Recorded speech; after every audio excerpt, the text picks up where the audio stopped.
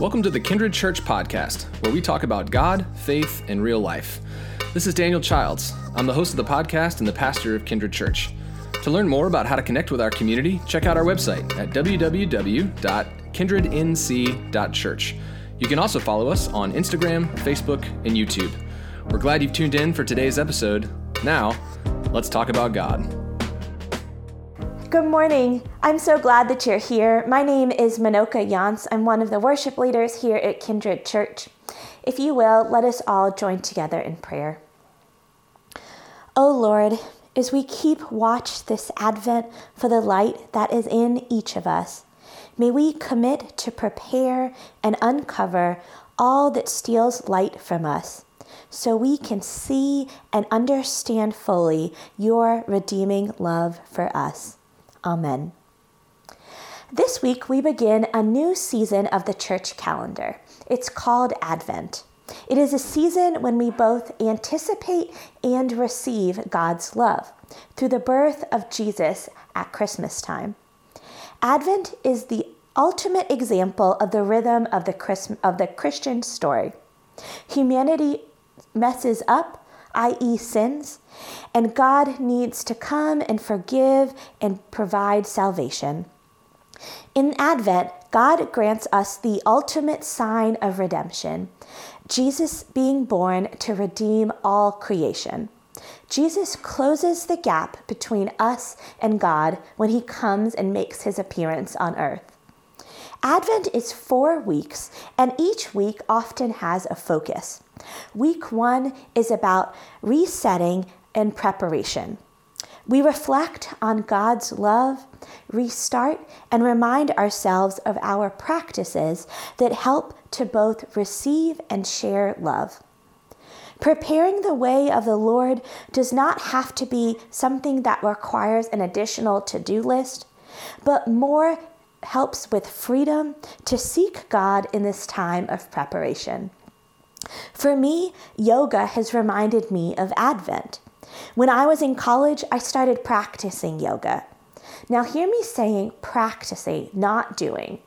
Oftentimes, I would drag myself and all of my stuff to my college gym to do yoga each week. I'd have on my cute outfit, and I would sometimes have to really motivate myself to go each week. I would be there and I would do what the instructor would ask of me, but sometimes I just wasn't feeling it. I might have been stressed, I might have not had time in my schedule, but each week in and week out, I would lug myself there and do what I was asked of me, even if I didn't immediately feel that it was something I needed to be doing in the moment. Yoga helped me to choose being over doing. And I believe that's what Advent is asking of us as well. Yoga has taught me to continue to make this decision of being overdoing. Yoga is not about perfection, but about body and mind awareness. For me, as I noted, it didn't always make sense. I didn't get instant gratification from it, and sometimes I just was too busy to fit it into my schedule. But as in all things, it was a choice to stop and practice. Over time, it's a practice that has helped to calm my mind when I needed it most. And now, when I find myself in a season of tension or stress, I often move towards yoga as a practice of care. Now, I imagine that God hopes that we will use the season of Advent as a time to cultivate practices that bring freedom to our lives. Freedom to feel God's love and be prepared with go-to practices for the ups and downs of the life of faith. A relationship with God is in the nature of each of us, but we often have to make space to remember this. In week 1 of Advent, we are asked to begin our preparations for Jesus' birth. This is what John is doing in our scripture lesson from Luke today. John is preparing the way for God, birthed in Jesus Christ.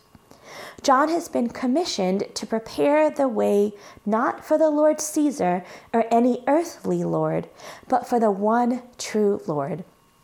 Preparation for John didn't take money or fancy wrapping paper or the most beautifully set up social media post. It took time, energy, and courage to voice his faith in what was coming. It was an awareness or hope that what was coming was better than what is right now.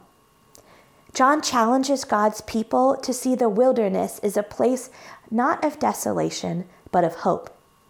This voice from John doesn't come from a mountaintop or some shiny place, but from the wilderness, a place that is often seen as dark and full of fear. Think about that for a second. The voice of eternal hope, saying that creation's redemption was coming, doesn't come from a place of bright and shininess, but rather from a place of deep, dark wilderness. We may not be able to voice something as prolific as John did in our preparation, but we can't start or renew practices that bring awareness of hope closer to us. Think of it as shouting Jesus is coming to ourselves, just as John did to the townspeople.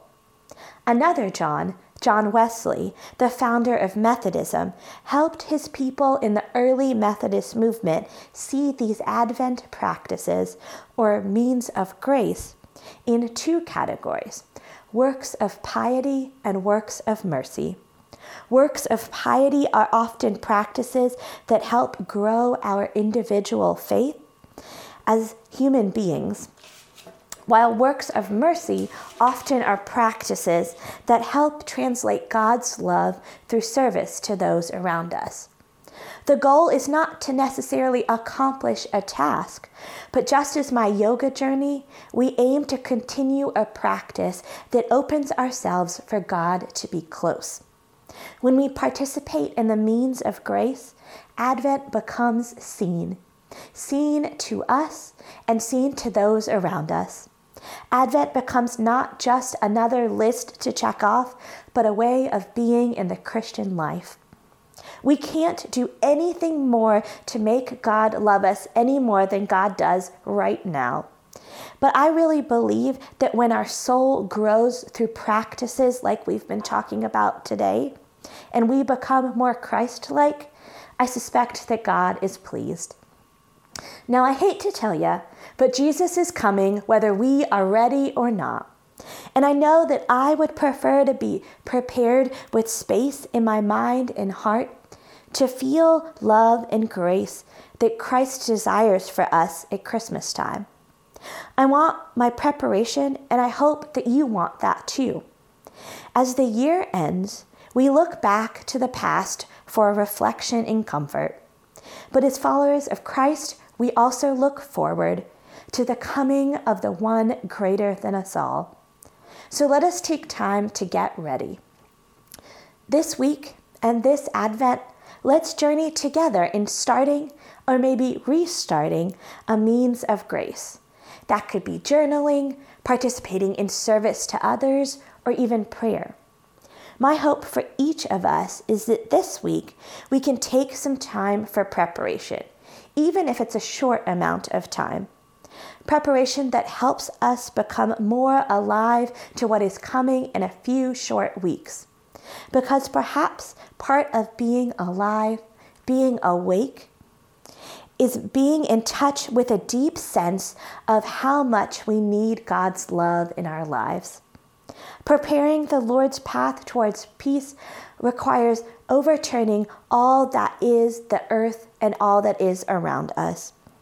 In Luke, John quotes the prophet Isaiah to describe the earth-shaking transformation that must take place. So I say, bring on the Advent bulldozers in our lives, in our church, and in our world. Let's move away all that blocks us from knowing God's love, so that as Luke tells us, all humanity will see God's salvation. Amen.